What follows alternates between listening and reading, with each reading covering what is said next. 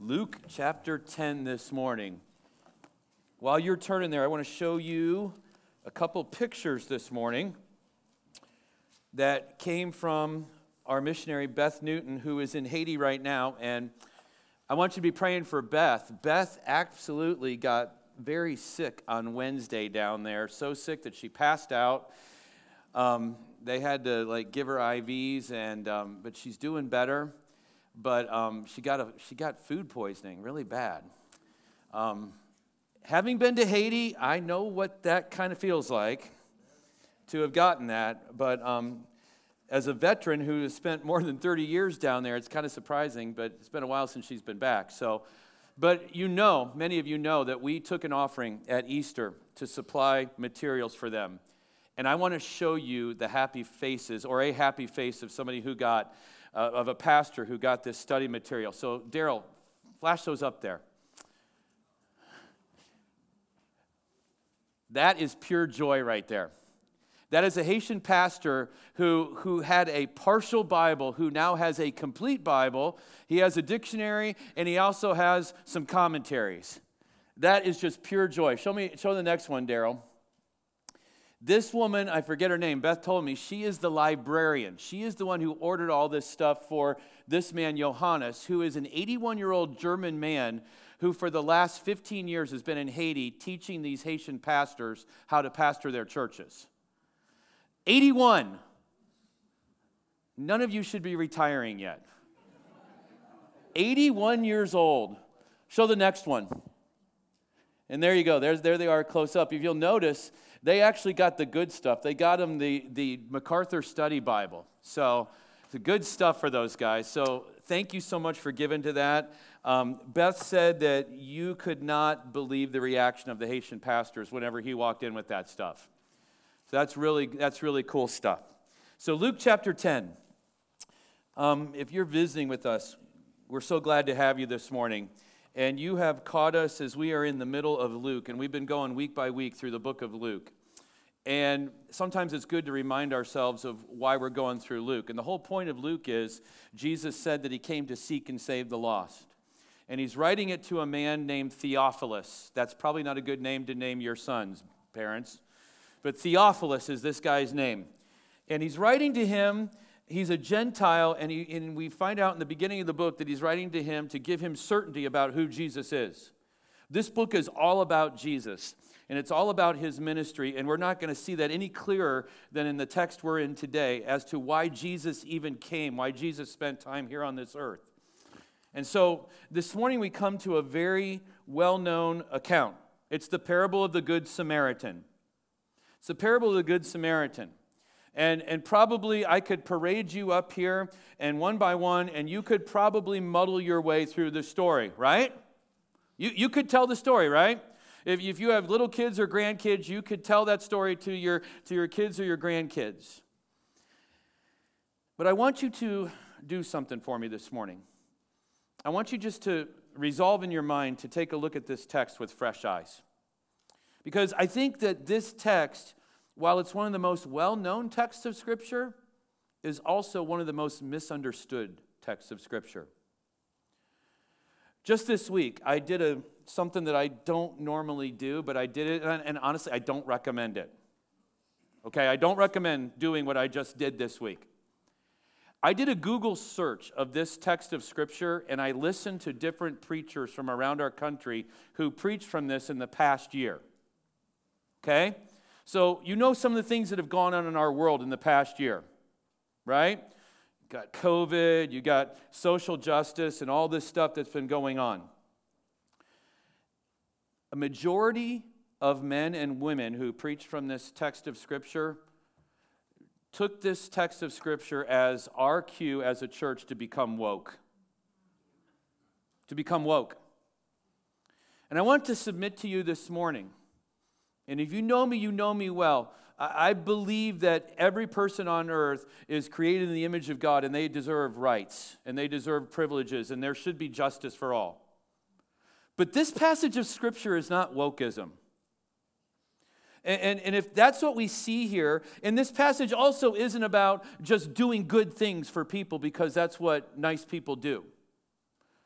And if that's all we see in this text this morning, then we're missing the big picture here. We're missing the big picture. So to that end, I want to open us up in prayer. I know we prayed a couple times, but you know what? We're talking to the one who wrote this passage for us. Let's talk to him one time and ask him to give us some understanding, okay? So let's pray, and then we're going to unpack this passage of Scripture this morning. Father, these are your words. These aren't mine. You, through the Holy Spirit, in the mind of Luke, had him pen these words so that today, right now, 2021, here in Johnstown, Ohio, we can open your word and we can set our minds on these things that you have written down for us. So give us understanding, we pray. Open our eyes to see amazing things from your word. You tell us in your word that it's a mirror that when held up to our hearts, it gives us a good picture of who we are. We need that this morning. We need the mirror of God's word held up to our hearts. We're going to be afraid of what we're going to see. But I pray that you would, through your word, do great change in our hearts. And we ask this in Jesus' name. Amen. So Luke chapter 10, I'm going to read verses 25 through 37 this morning. And behold, a lawyer stood up to put him to test, saying, "Teacher, what shall I do to inherit eternal life?" He said to him, "What is written in the law? How do you read it?" And he answered, "You shall love the Lord your God with all your heart, and with all your soul, and with all your strength, and with all your mind, and your neighbor as yourself." And he said to him, "You have answered correctly. Do this, and you will live." But he, desiring to justify himself, said to Jesus, "And who is my neighbor?" Jesus replied, "A man was going down from Jerusalem to Jericho, and he fell among robbers who stripped him and beat him and departed, leaving him half dead. Now by chance, a priest was going down that road, and when he saw him, he passed by on the other side. So likewise, a Levite, when he came to the place and saw him, passed by on the other side. But a Samaritan, as he journeyed, came to where he was, and when he saw him, he had compassion. He went to him and bound up his wounds, pouring on him oil and wine. Then he set him on his own animal and brought him to an inn and took care of him. And the next day, he took out 2 denarii, or denarii would be like a day's wages, okay? So think about what you earn in a day. Took out 2 denarii and gave them to the innkeeper and said, "Take care of him, and whatever more you spend, I will repay you when I come back." Which of these 3 do you think proved to be a neighbor to the man who fell among the robbers? He said, "The one who showed him mercy." And Jesus said to him, "You go and do likewise." So it's easy just to jump into this part of Luke chapter 10 without thinking about what we've already seen. And last week as Aaron preached, he opened our eyes in the verses preceding this to see something just really amazing that God does. And he pointed our attention to the fact that God is sovereign. And what we mean by that is that God does whatever God pleases at whatever time God pleases in God's way. And you and I can't change that. Have you figured that out yet in your life? That God's going to do what he does when he wants to do it? And what God sovereignly has revealed to us just prior to this is, and in fact, I would just have you go back up and look at it in verse 21. Notice what God does. God chooses to hide things from the wise and the understanding and reveal them to little children or those with childlike faith. God chooses to do that. And so Luke now has, if you will, set the table. He's made this statement, and Aaron did a great job last week of kind of unpacking that for us and what that means. And let's be honest, that's kind of a hard pill to swallow, isn't it? That God sovereignly chooses whom to reveal stuff to and whom not to. So in light of that, now we've got Jesus, and one of the things I want to point out to you is now he's not up in Galilee anymore like we've seen earlier in Luke. He's getting closer to Jerusalem, and as he gets closer to Jerusalem, it's almost as if the closer he gets to Jerusalem, the greater the opposition that he's going to face. And so he's moving his way down to Jerusalem. He's close to the town of Bethany. We know that from verse 38, the next account that Luke gives. And so as he's working his way down, he's meeting opposition as he goes. And so what we find here is part of that opposition voicing itself. In verse 25, a lawyer stood up to put him to the test. So picture this in your mind. Get the scene in your mind with me this morning. Here's Jesus, and somewhere on his trip, as he's working his way down through all the villages and working his way south through the land of Israel, he stops in we don't know what village he's in, but he stops and he's going to do some teaching, right? And as he's doing this teaching, there's a lawyer there, okay? Elsewhere in the Bible, you'll find that this guy, guys like him would be called scribes. Okay, you ever seen the word scribe in your Bible? They were those who understood the law. Their job was to know the Mosaic law, the whole Old Testament. And they were supposed to know it, and they were supposed to apply it to civic situations, to religious situations, because the law governed all of their life. Okay? So this guy really was a lawyer. Okay? Some of you right now are, thinking about ambulance chasers and things like that. No, not that kind of lawyer. He's just a smart guy who understands the law, right? And so he's going to ask kind of a test question of Jesus. And here's the question that he asks of Jesus. Do you see it there in verse 25? What must I do to inherit eternal life?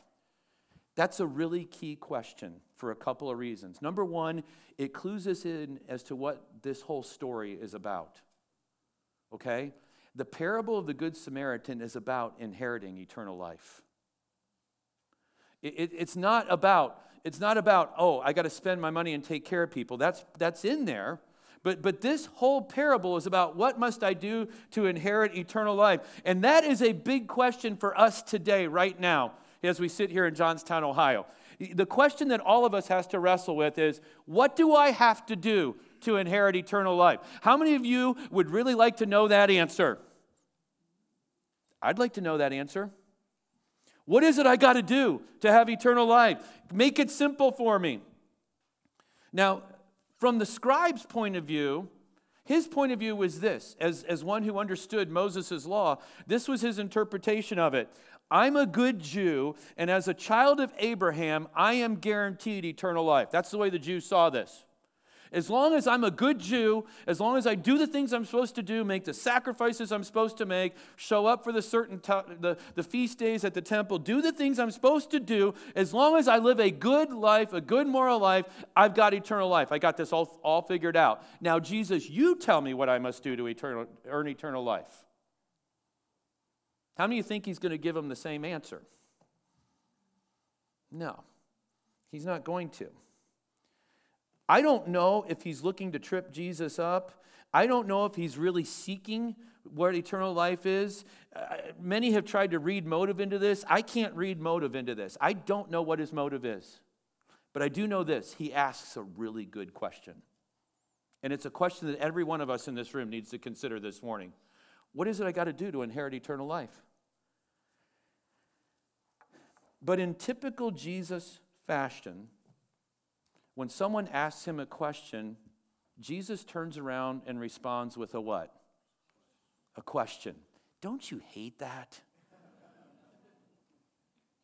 Like you're giving the third degree to your kids. What were you doing? Why does it matter?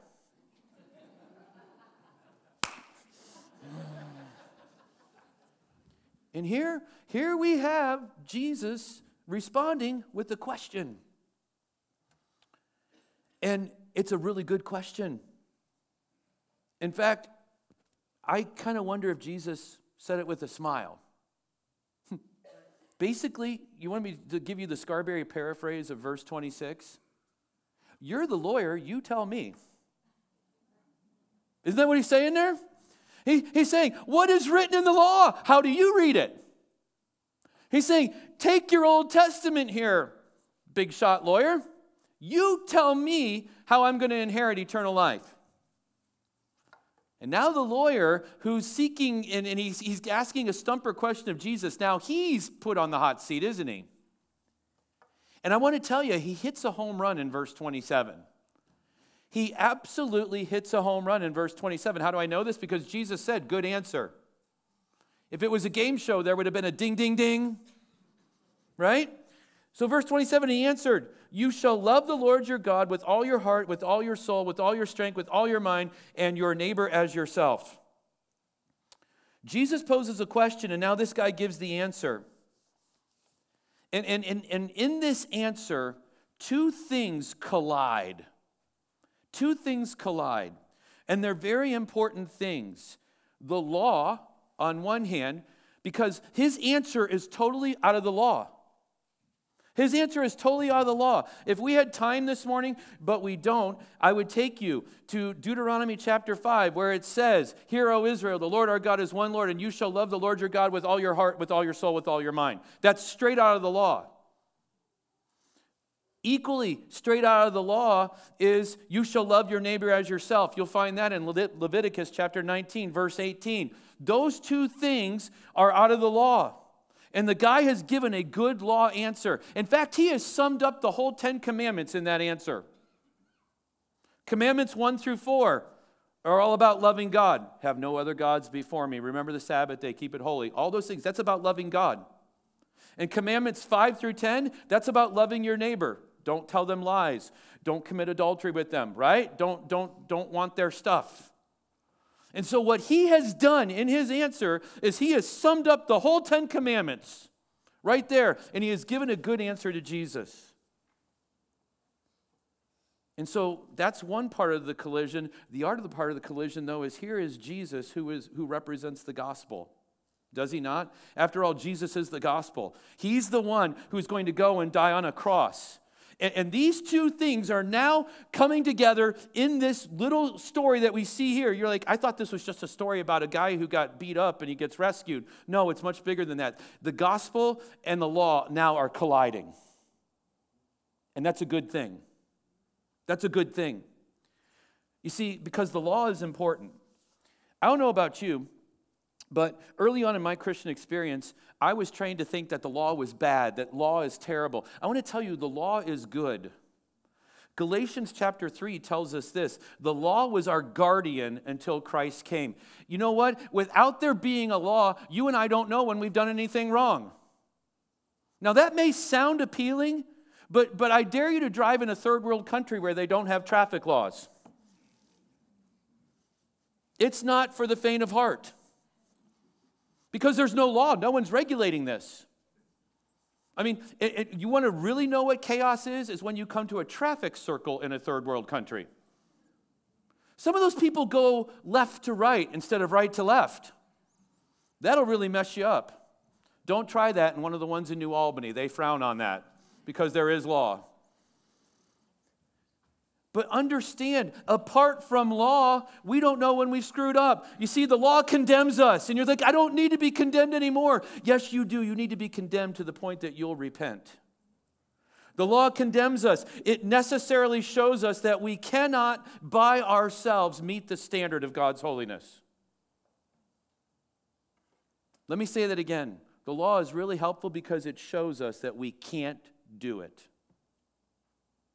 Just for instance, consider the 10 Commandments.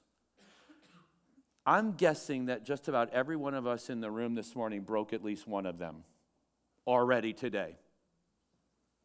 Am I right? Yeah. Yeah. We can't keep the law. And what has happened here now, and what I want you to see, is that at this point, at verse 28, Jesus says something really important to him. He says, you've answered correctly, but he doesn't just stop there. What does he say? Do it, and you will live. At that point right there, we're in a big crisis. And this lawyer is at a big crisis. And here's the crisis that he's at. There's two responses to this. One, he can readily accept this, and he would cry out to mercy to Jesus, I can't do it. You got to help me. That would be the right response, right? Have you ever been in a situation where maybe your boss just piles so much up on you, or your parents pile so much up on you? Teens, you live this every day, right? Your parents put so much on you, right? Right? I mean, they want you to get up, and they want you to brush your teeth. They want you to put your dishes in the dishwasher. I mean, that's terrible stuff, isn't it? No kid should have to do that. I know, I'm a big kid. I understand this. But you get to the point where you're like, I can't do this. That's where this guy should have been. And I want to tell you, every one of us needs to come to that point. I can't be holy enough, God. I can't do it. I can't even keep commandment 1 of having no other gods before you. I just can't do it. That's where Jesus wanted him to go. But he gave the second answer, and he gave a very lawyer-like answer. Do you see it there? If you're a lawyer in this room, I love lawyers, don't get me wrong.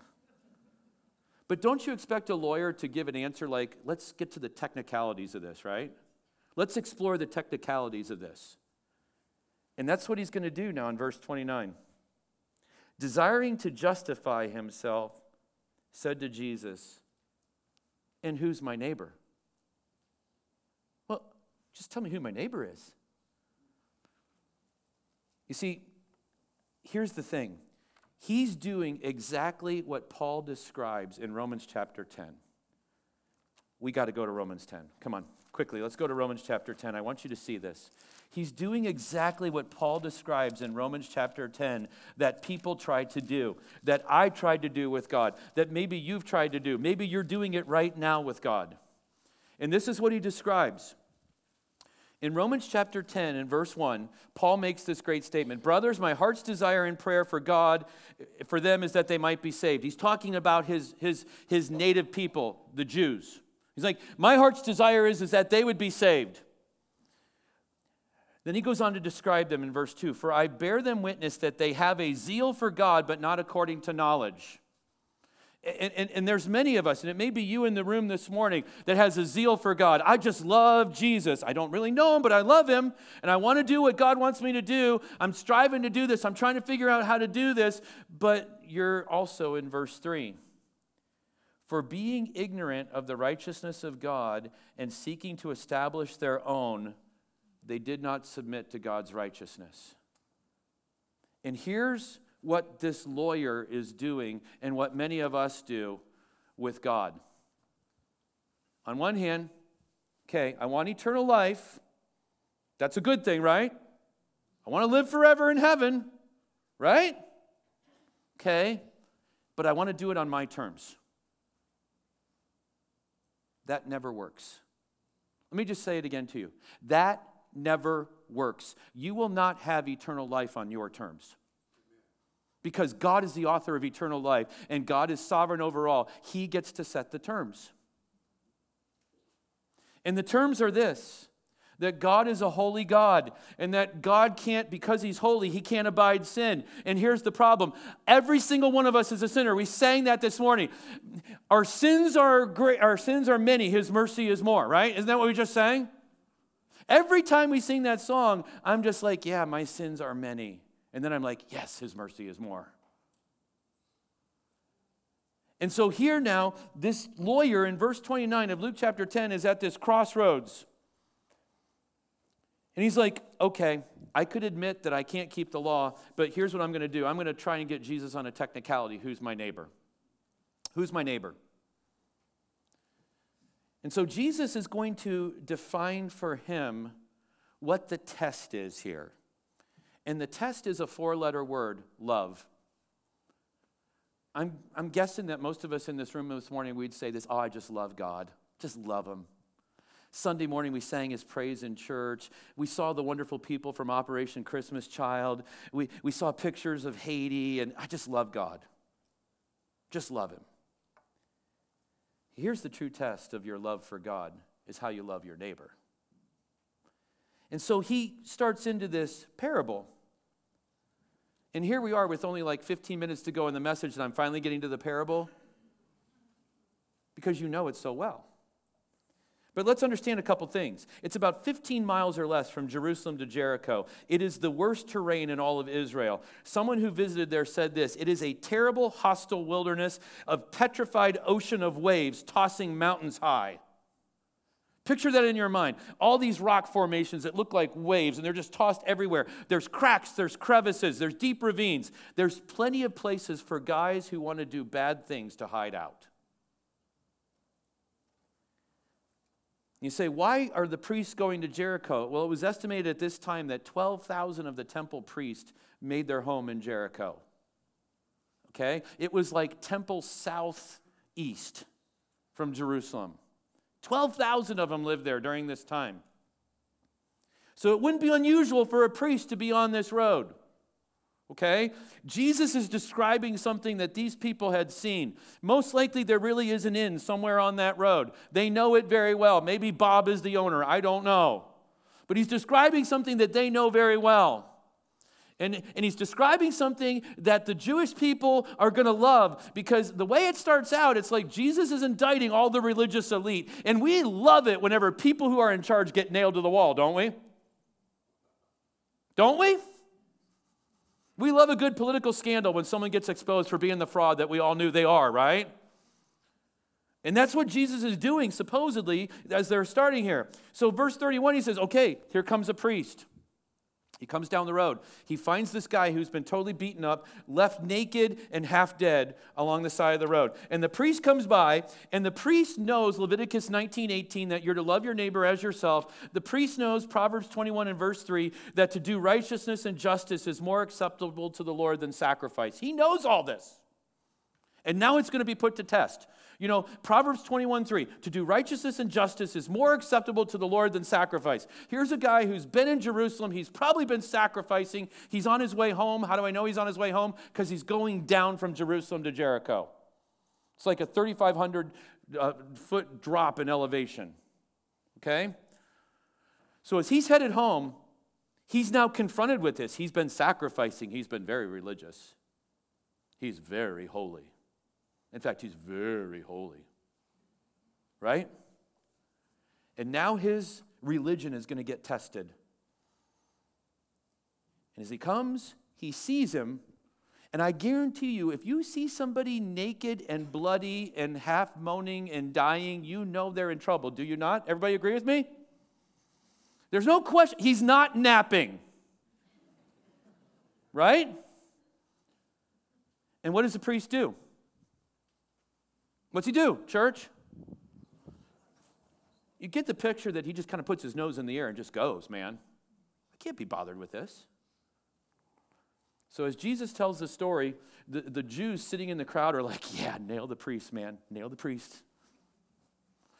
Okay, next person comes by, verse 32, a Levite. Say, who's a Levite?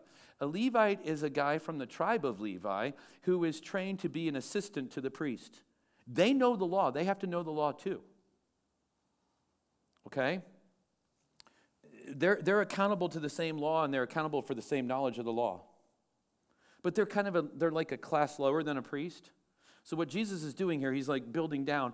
And so the people are thinking the next person in this story, because the stories in that part of the world were always told in threes, the next person he's going to talk about is the common man, and we're going to be the ones who are going to save the situation. The Levite encounters the same thing. What does he do, church, when he sees them there? The language seems to indicate, actually, with the Levite, that he actually approaches and goes closer. The language in the original kind of indicates that he might even take a step or two towards the guy. Maybe he gets a twinge of guilt. But eventually he does what? I'm out of here. Deuces. Gone. And then we have a surprise. Because as I said, the Jew would expect that the typical blue-collar Jew, the fisherman, the guy who sells in the market, that guy, he's going to be the hero of this story. And Jesus then, when he comes to verse 33, says, but a Samaritan. Say, what? A Samaritan! I don't think you and I understand the significance of Samaritan. The Jews absolutely hated the Samaritans. They were a mongrel race to them. They were half-breeds. They were the ones that when the Assyrians had invaded in the Old Testament, they intermarried and they had kids with the Assyrians. They're traitors. Okay? You want to talk about racial problems? There's a racial problem right there. Okay? This Samaritan, though, sees this guy all beat up laying there, and the Bible says this, that he had compassion on him, that he moved to him, that he bound up his wounds, he poured in oil and wine. By the way, where did he get all that oil and wine? It was his own, right? He sacrificed of his own accord. He puts him on his animal. He takes him to an inn, and he stays with him that night. He doesn't just drop him off and say, innkeeper, keep him. No, notice, he stayed him and brought him to the inn, verse 35. The next day, he takes out 2 days' wages, hands it to the innkeeper, and says, hey, Bob, take care of this guy. When I come back through, I will pay you what I owe you. Okay? So you got the picture of the story in your mind, right? So Jesus asks the obvious question now in verse 36. Okay, lawyer, verse 36. Which of the 3 men proved to be the neighbor? Okay, this is not a hard question, right? And he gives him the answer in verse 37, the one who showed him mercy. Okay, that's obvious, right? The true neighbor is the one who will show mercy. Okay? And then Jesus pounds like a hammer. And he says this, you go do likewise. You go do likewise. And so at this point, we have to understand something. The priest and the Levite didn't show love and mercy to their neighbor, and we have to ask why. Did they know the right thing to do? Did they know the right thing to do? Is there any question that they knew the right thing to do? No, they're not ignorant of the law here. They're the ones who keep the law, right? We have to ask ourselves, why aren't they doing it? After all, they're all about keeping the law, are they not? And they want to make sure that you are keeping the law as the common person, right? Why are they not keeping the law? Because here's the thing. Go back up to verse 27. What's missing? They say they love God, but if they don't love their neighbor, it proves that they don't love God. They truly don't love God with their whole heart, mind, soul, and body. And here's the thing now. The lawyer at the end of this, we have no idea how this plays out. Okay? It's one of the frustrating things about this. We don't know what happens with the lawyer. But let's understand this. When it comes down to the point where Jesus says, you go and do likewise, he is not saying to him, if you just take care of the poor, I will let you into heaven. What he is saying to the lawyer is this, and what he's saying to you and I is this: stop trying to do good things to earn eternity, because you can't do it. You absolutely cannot do it. You are not going to bat 1,000 when it comes to taking care of people who are beaten up on the side of the road. How many of you travel into Columbus every day to go to work? How many of you have driven by somebody with a flat tire on the side of the road? You broke the law. Not the New Albany law or the Columbus law, but you broke God's law, didn't you? Treating your neighbor as yourself, right? How many of you, when you're broken down on the side of the road, would like to have had some help? Right? And what Jesus is masterfully doing here is he's saying to us that you and I cannot keep the law. We can't meet God's standard of holiness. But we know what? The beauty of this is we don't have to, because he did. We don't have to because he did. I'm not excusing our sin in saying that. But what I'm saying is this: you and I can't be righteous enough to please God. Let's just say that you leave here and you're so inspired by what you heard this morning that you're going to I'm going to live righteously. And you might even say it this way: I'm going to live righteously and holy. It's more holy if you say it that way. Say it with, come on, just say it with holy. You going to live holy with me? Here's the thing. Tomorrow morning when you wake up, how many of you are going to feel like being holy? You might make it through Monday, but then maybe your boss is mean to you tomorrow. You going to be holy? Well, I can be holy maybe for a day. Then Tuesday's going to roll around, and you got to wake up to that same standard of holiness. I got to be holy on Tuesday. And maybe you can make it through Tuesday, but then Wednesday comes. And here's the point, folks. You and I cannot be as holy as God is. Can't do it. See, that's really a bummer of a message, PD. The take home isn't just to go home from here and work harder. Because you can't work hard enough. The take home is this. The take home for the lawyer is the same take home for you and I. You can't do it, but that's okay. Jesus did. This message is all about salvation. Go back up to verse 25. What is it? Remember, what is the key question here? What must I do to inherit eternal life? And the answer is this. You can't do a thing, lawyer. And that's the same answer for you and I. There is nothing you can do. There is nothing that I can do to eternal life. Jesus did it all. The old hymn has it right. Jesus paid it all. All to him I owe.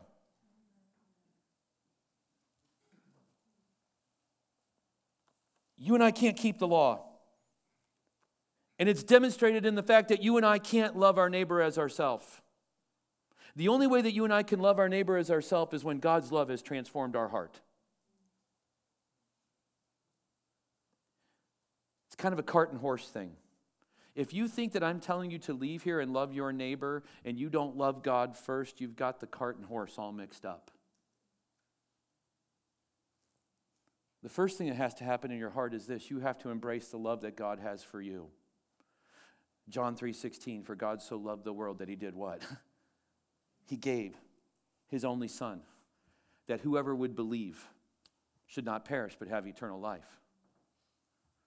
This lawyer wants to earn his salvation. The sad reality is this. If that lawyer doesn't get it right, he is in hell right now because you cannot earn your salvation. The only thing that you can earn is a one-way trip to hell. The good news is that if you by faith receive what Christ has done, you can have Jesus' righteous perfection put to your account. Isn't that an amazing thing? I mean, just think about it. I can only speak of it through my own heart, my own life. I know how unrighteous I am. Do you know how unrighteous you are? I know how unrighteous I am, but here's what I know. That when I was 12 years old, I put my faith and trust in Jesus Christ because I understood that I couldn't do anything to please God.